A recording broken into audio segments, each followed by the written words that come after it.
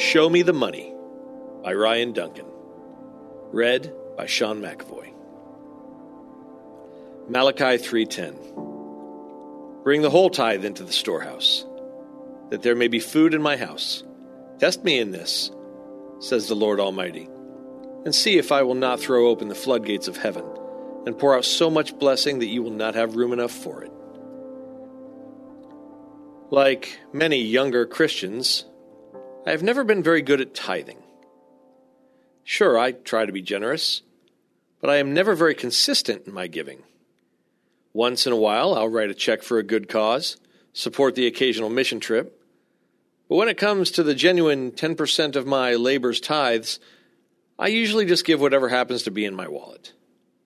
There are a lot of excuses for my miserly behavior, but in all honesty, I think the real reason I didn't tithe was because I just didn't believe that it was that important. Then I learned about Todd Stiefel. Todd Stiefel is one of the major forces behind the modern atheist movement. His organization, the Stiefel Freethought Foundation, is behind the majority of atheist campaigns like flashy billboards, high-profile rallies, and other news-making efforts. According to CNN, Stiefel has poured over $3.5 million of his own fortune into these projects. When asked why he would give so much to help fund these endeavors, Stiefel responded, "I wanted to try to help the world. I wanted to give back, and this seemed like the most productive way to help humanity." I can remember feeling very cold when I read that. Here was a man who did not believe in God.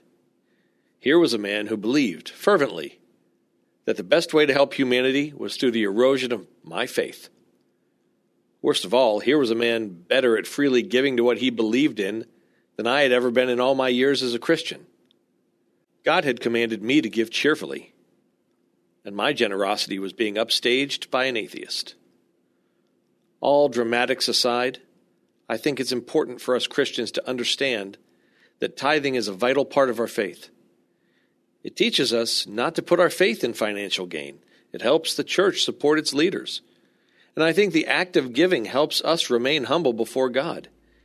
He did not instruct tithing to rob us of our wealth. He commanded it so that the church could provide for one another in times of need. Remember the words of Proverbs 11:24. One gives freely, yet grows all the richer. Another withholds what he should give, and only suffers want. Intersecting faith and life. Take a moment to review your spending habits. Are you giving the Lord what is already His? And for further reading, check out Acts 20:35. Hey listeners, thanks for joining us for the Crosswalk.com devotional podcast. To get all of our episodes straight to your phone during the week, subscribe to this podcast on iTunes or wherever you listen to podcasts. To find more devotional content like this, head over to Crosswalk.com. I'm Don Hawkins, inviting you to be encouraged with my weekly podcast, Encouragement for You. To subscribe, go to lifeaudio.com.